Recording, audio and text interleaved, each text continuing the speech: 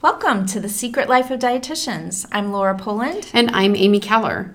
We've talked a little bit about intuitive eating on the podcast, but today I thought we'd go back to the very beginning. How do you raise an intuitive eater?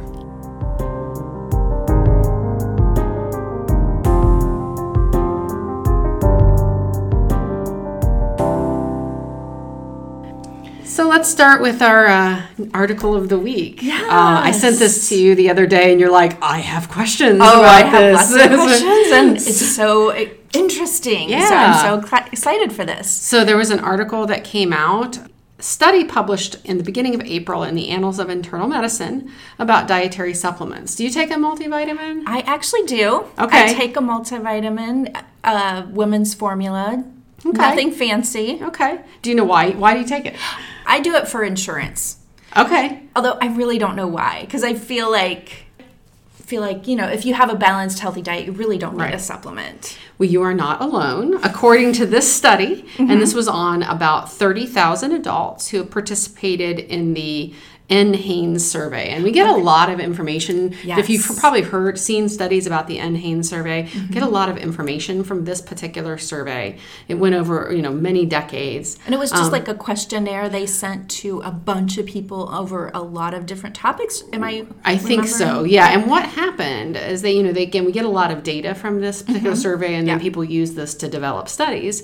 And this one was on dietary supplements. And what they found is that about half of people in this particular survey reported use of a dietary supplement over the previous 30 days, with almost 38% of them reporting a multivitamin usage over the previous 30 days. Okay, so 30% of those people reporting were using a multivitamin. About 38%. Others were probably using what, like a single dietary supplement. Okay. The most common vitamins that people were taking were vitamin C, vitamin E, vitamin D, I think, which you would expect, because it's gotten a lot of press. Yeah. The most commonly used minerals were calcium, zinc, and magnesium.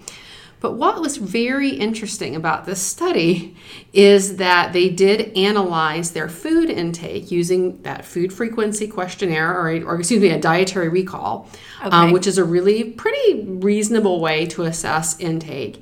And what they found is that when supplement use was not counted into their nutrient intake, the people that were taking the supplements still had a better overall nutrient profile. Interesting.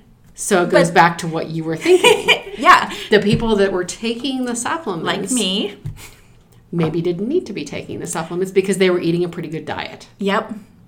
So we see that health effect, right? We absolutely do. It's called that healthy people effect, or you hear that term, where people who are engaging in some of these behaviors maybe don't need to, but they do it because they are health conscious. And the supplement industry is like $1 billion, what is it, trillion? It's multi-billion-dollar industry at this point.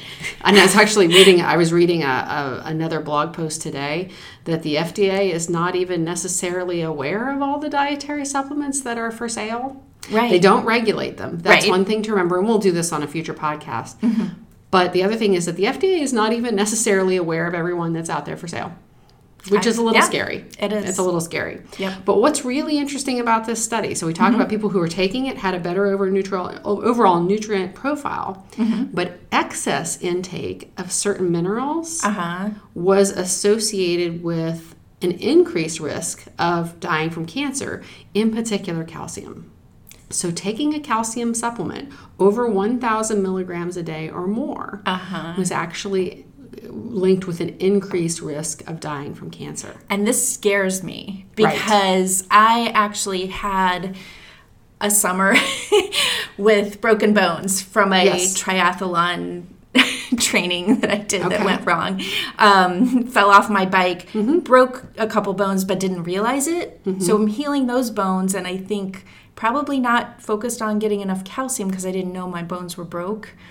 Ended up with foot fractures. I had fractures in my foot. So I had bone fractures all summer, and so we did some testing and found out that my bone density was low. So I'm on a calcium supplement right now. Right, and I think, there are reasons to supplement. But the interesting thing is I think a lot of people feel like, I should just take some calcium because I'm a woman and I'm maybe premenopausal and I should just be taking this. So but maybe really, it's if you're already healthy and you're taking it, but we really don't know from this study. Right? We don't know that necessarily that if you had a deficient calcium or if you had inadequate calcium in your diet. What's interesting, though, is that risk was not seen with calcium from the diet. And we see this with kidney stones. Calcium in the diet does not cause kidney stones. Right. Calcium from supplements sure can. Right. So that's the interesting thing is that supplements and food are not equal. They're not. Every study I've ever seen, I've seen there's a famous vitamin A study, I think, or vitamin C in smokers. Right. Yeah. Oh, vitamin A. It was vitamin A. Yes, they'd stopped that study. Exactly. They had stopped the study because it was causing increased death risk. Right. In smokers, absolutely. The other one that was interesting from this study is the vitamin D levels. And, of course, a lot of people take vitamin D because, again, they've heard that we're all vitamin D deficient or, we live in Ohio and so, it's cloudy today, so I'm not maybe getting the vitamin D from the sun that I should. This was interesting that they had said that vitamin D supplementation in excess of 10 micrograms a day or about 400 IU, which is not a very high dose of vitamin D. Yeah, 2,000 I'm seeing, 4,000. I see higher than that even, was an increased risk of both all-cause and cancer mortality. Now, wow. Important to note, this was for people with normal vitamin D levels. So if you have normal vitamin D, there really is no reason to be supplementing. Mm-hmm. And if you are supplementing and you have a vitamin D level higher than 50, you need to ask your doctor if you should continue to supplement just for the heck of it. Right. Or can you go off of it and have the level retested? So there's certainly people who have malabsorptive conditions like celiac disease, like we talked about last week, or people who have dietary customs and practices that do not, allow them to have a balanced diet or vegans or, whatever that may benefit from supplementation. But the vast majority of us who have a normal balanced diet do not need an insurance policy. We don't. So I will go home and stop taking my multivitamin because there is absolutely no reason. I had a big salad for lunch today. There's no reason for me to take a multivitamin on top of that. I got my folic acid at lunch. Right. I don't need to take it. I do not need to take it in my supplement. Yep. All right.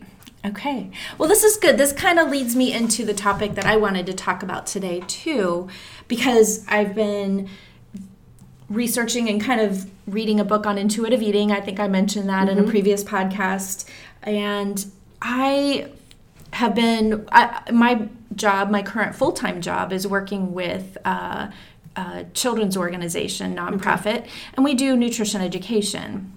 And one of the things that I think I'm realizing is we're not doing enough education with our infants and starting that healthy relationship up. So now that I'm getting into this intuitive eating and I'm doing some research, and in the child realm of things, we call it more responsive feeding is kind of how it's a little different terminology, but basically when I'm looking down at it, it's just intuitive eating for your child, right? Or your infant. And it's learning that division of responsibility when it comes to meals. So now that's a term that if you're in dietitian land, you're probably familiar with. Ellen Satter, who is a famous dietitian and for a long time, and feeding therapist. Yeah, she's kind of like our rock star. She was a rock star back when I was in college. I mean, she's amazing. That's a term that you hear a lot in her work.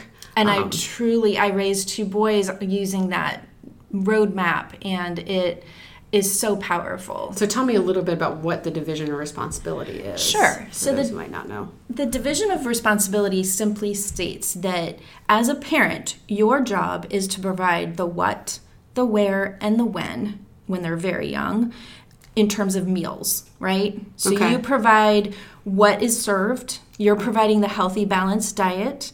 You're providing when it happens and where it happens. Okay. The child's responsibility is whether and how much. Ooh, that's tough as a parent, isn't it? It is, right? What if they don't eat their vegetables? What am I supposed to do about that?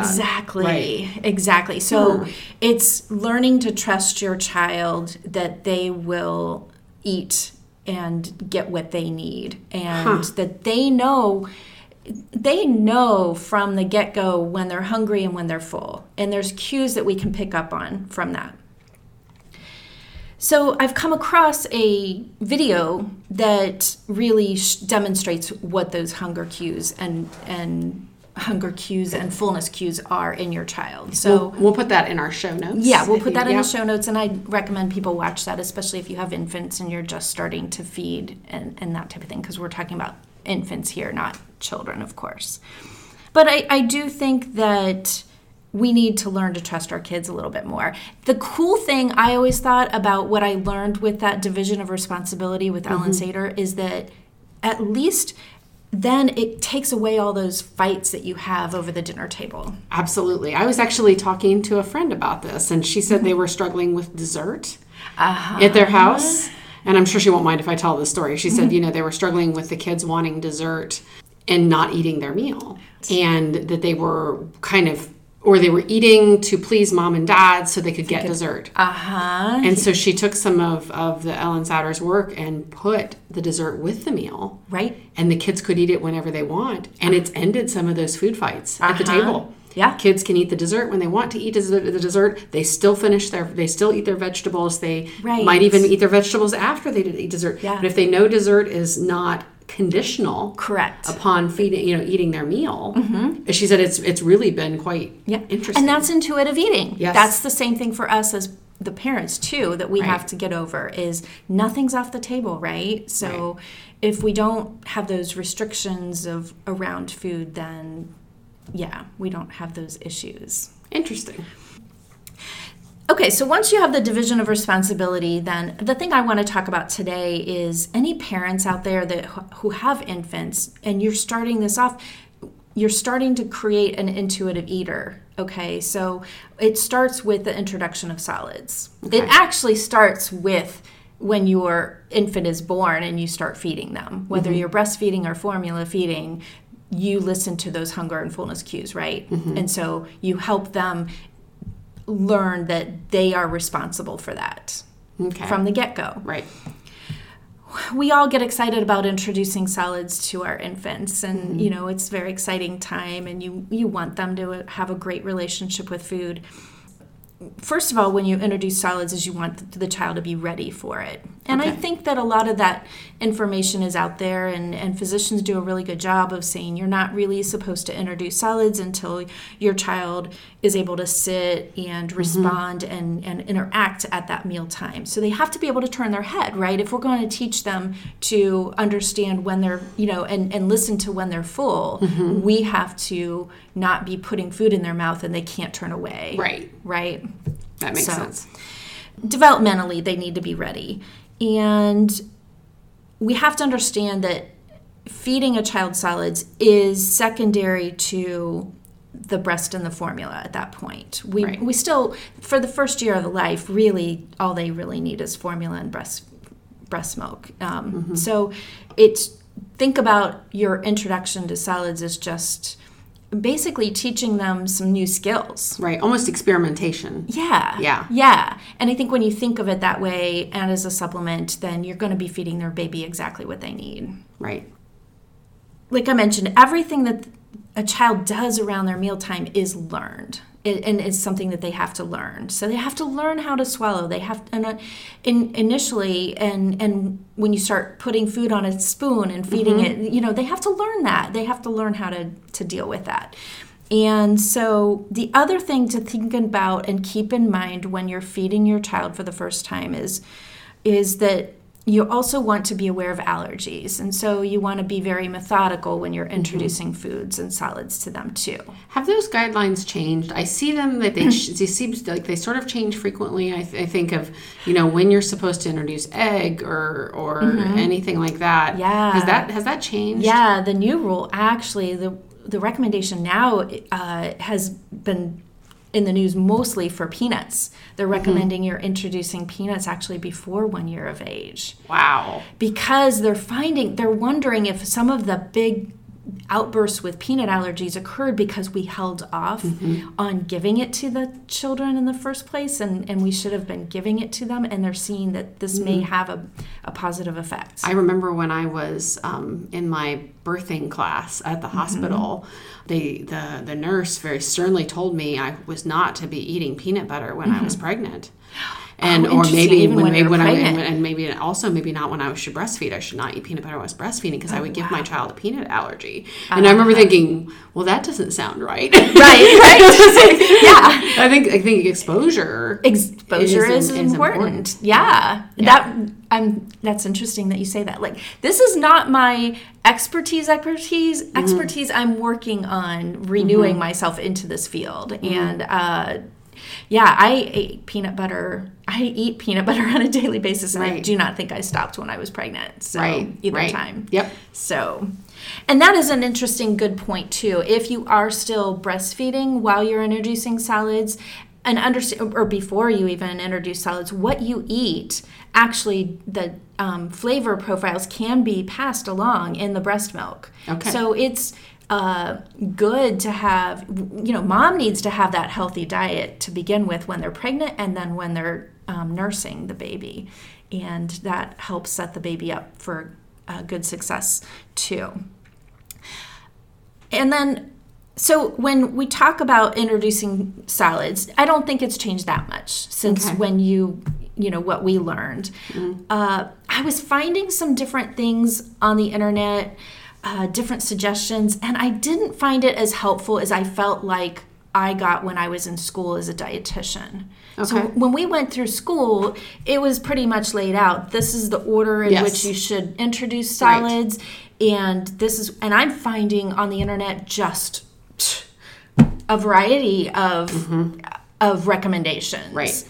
Doesn't matter whether it's fruit or vegetables first. It doesn't matter if you do cereal or vegetables and fruits first. It doesn't.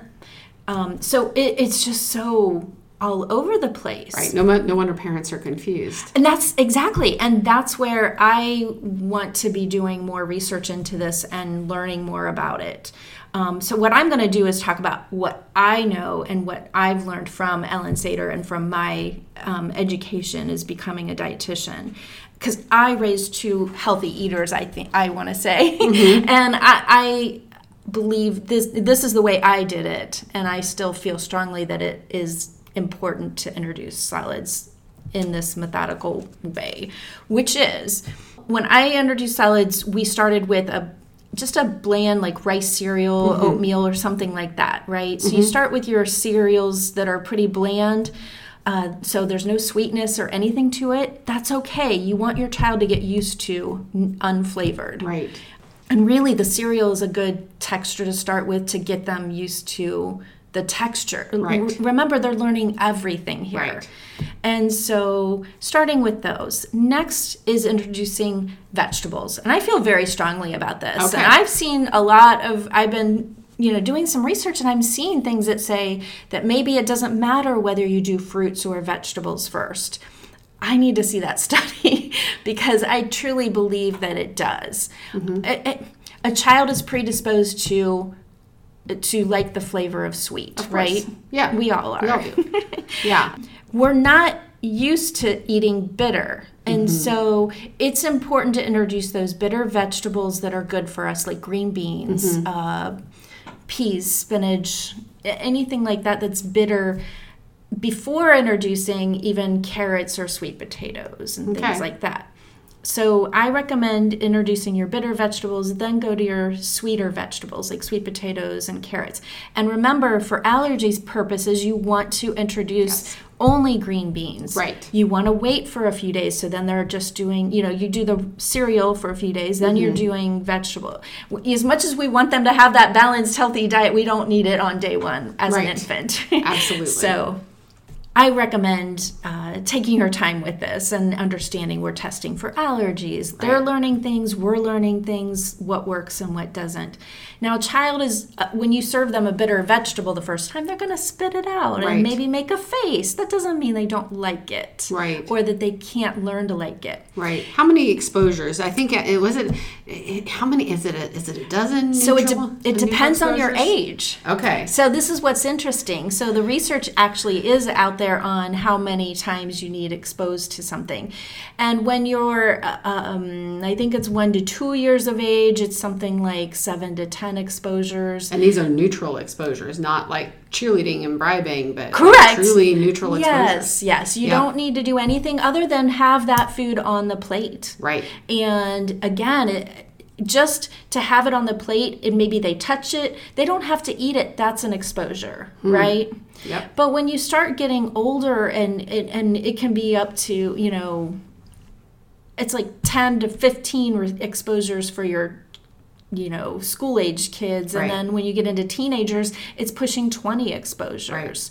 Right. As adults, of course, we're really set in our ways. So I'm sure exposures have to be even more. So are you, I guess this brings up the thing that I see a lot of parents and a lot of parenting advice blogs or magazines is that 1 bite rule. How do you feel about that? I know how I feel about that. How do you feel about it? Yeah. Well, again, I don't believe in the 1 bite rule. Me neither. I prefer that they just, again, like I said, they can get exposure just by smelling it and touching it and playing with it. They don't need to eat it. Right. And when we are telling them they have to do 1 bite, guess what? We've ruined that division of responsibility. Right. Guess what? How much? We just stepped over our line. Exactly. Yep. It's their job, how much and whether, right?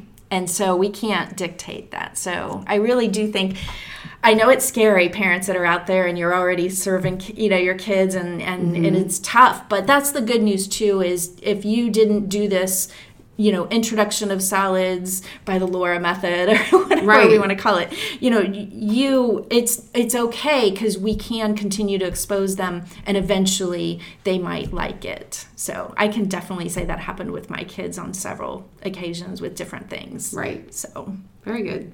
So I'm talking about this, and I'm telling you, the best way is to just introduce 1 solid at a time. And I know people who work in WIC departments, public health, this message gets out there quite a bit, but obviously not to everyone. So I think only certain populations are hearing this message. And I think that there's, for example, I went to the Kroger that's near me to look at baby food the other day, and all the baby food jars, there were no plain green beans in plain sight when I looked. Yeah. So you can't find a plain vegetable. Most of your vegetables are mixed with something else. In fact, there was a recent research article that I became aware of, and I believe they reported that 10% or less of the baby food on the market these days contains a bitter vegetable. Wow. And only 1% just has that plain single ingredient vegetable. So what we need is single ingredient vegetables. And we've obviously got a population that is not requesting them. Of course, it must not be selling. Because it's not selling. There was a jar of green beans, I will tell you. You can find them. There was 1 jar, but it was on the bottom shelf. And it was only 1 manufacturer. That's not crazy. Even all the manufacturers were doing that. And Kroger's a good sized store. You go to a smaller market, maybe in a smaller town that has fewer choices. My coworker went to Walmart, and Walmart had a variety of choices of single vegetables, single fruits, single. Interesting. And, so this is how I recommend introducing it is single. As much as we'd like to have those mixtures and be, have fun with our flavors, I get it. I like to try new recipes and I like new things, but we don't need to do that with our infants. We need them to learn to like the plain ones first. Right. Absolutely. Yeah. Very good. All right. that's just kind of where I'm at with this. I was talking to people at OSU yesterday, professors, and I think there just needs to be a little bit more research out there. From talking to the professors at OSU, there really isn't a lot, and it's really hard to control. It's one of those studies that's going to be very difficult to do. Right. Is what you kind of need to do is look at adults, but then you have to know, how did they get introduced to food? Right. So that's a really difficult study, but one that I would love to do. I would love to know if they were served, fruit first. Are they more preference to, fruits and less vegetables in the diet? Right. Or, there's more to it than just the way it's introduced there too. There's genetics and the way our taste buds are. So it's very difficult to control and do these research studies. So it might be difficult, but... Yeah, it would be, I think, tough to probably look back. Yeah. Talk about food records. I really do think that the most important thing is to consider that when you're introducing solids, number one is it's secondary to their most important nutrients at the time, which is breast or formula. Well, and I think speaking from somebody, who breastfed, I know that when solids came along, I could always tell if I was giving too many solids because my milk supply would go into the toilet. I would be like, wait a second, I'm no longer making enough milk. Right. And it's because he was eating too many solids. Yeah. And I needed to be breastfeeding more than I was. Yeah. So totally get that. Yeah. And then keeping in mind that the infant is just learning during this process, and then we're also looking out for allergies. Yes. And I think that's one of the best ways to start our babies off, to be these intuitive eaters and to have a good relationship with their meals. Well, and if you think about it, a kid is a naturally an intuitive eater. A kid, you have, I remember this from a book that I've recently read, that, kids sitting at their high chair with their blueberries and their avocado and their black bean isn't sitting there think, does this fit into my macros? Right. Or does this make sure you get carbs? They don't think that. They eat and they pick and they play and they squish and they, they don't always get everything in their mouth, and the dog's getting half the food. Right. And they're also really good at leaving the table when they're full. You can't make them, if you think about when you see an infant that's being breastfed, when they're done, they turn their head. Exactly. And you can't force them. No. And I have personal experience with my son with that. Right. I could not force him to take any more milk. Right. They fall asleep. Right. Mine would fall asleep. And then and then they're done. They're done. They're done. Yeah. And isn't that... And they know that. Children are somewhere very naturally intuitive. They really somewhere along the line, we as parents sort of interfere with that. Yes. And turn them into less intuitive. And the research I've seen shows that we're doing that, and by age 5, they've lost that ability. Yikes. Yeah. Yikes. So they did some interesting studies of, kind of free-ranging kids in rooms, and they do figure out and they eat the right amount of calories. Right. When my kids were... You've got so many things going on with a child that's growing. So you've got growth spurts happening, especially that first year of life. When my kids would go through a growth spurt, I couldn't feed them enough. Exactly. I remember cluster feeding in the evenings where he would just nurse all evening. Yes. It's like, okay, we're done, right? Right. And nope, he's on how much, right? Right. And, but then, if my kids, maybe outside of growth spurts, if they had like a big breakfast and a lunch, and sometimes they wouldn't eat much at dinner, and it would drive me crazy. Right. I'm like, why aren't you eating? But they knew they had plenty earlier in the day, and so they didn't need it. And they can regulate that, and they can do that. Right. If you talk to these patients, and I hear this now, and maybe you do too, with patients who are overweight, adult patients who are overweight, often they were forced to be members of the Clean Plate Club as children. Yeah.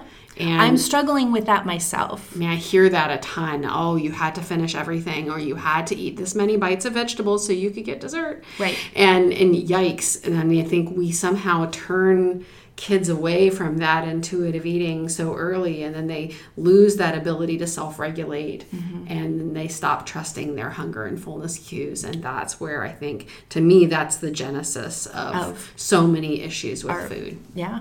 And our obesogenic society. Right. So people have lost that ability. We've lost that ability. And so I felt like if we talked about this a little bit today, like I just felt like I needed to get it off my chest. Absolutely, absolutely. I think after going to the grocery store, I mean, it's a great topic. My kids are in college, right? Well, I haven't shopped for baby food in a decade, so yeah. But it ties to me back to that intuitive eating that I'm learning about for myself too, and I'm realizing how hard it is for me. And I just felt like if we could get our listeners who might be introducing salads to their kids to get you off on the right, start as soon as possible. Absolutely. So, or the, right foot as soon as possible. Absolutely. Well, if you have questions about today's show, I invite you to email us at dish@secretliferd.com. And of course, that also leads you to our website, www.secretliferd.com. Again, we welcome your show ideas. We welcome your topic ideas. Again, if you have even articles you'd like us to help you unpack, we'd love to do that. And again, we look forward to seeing you next time, wherever you get your podcasts.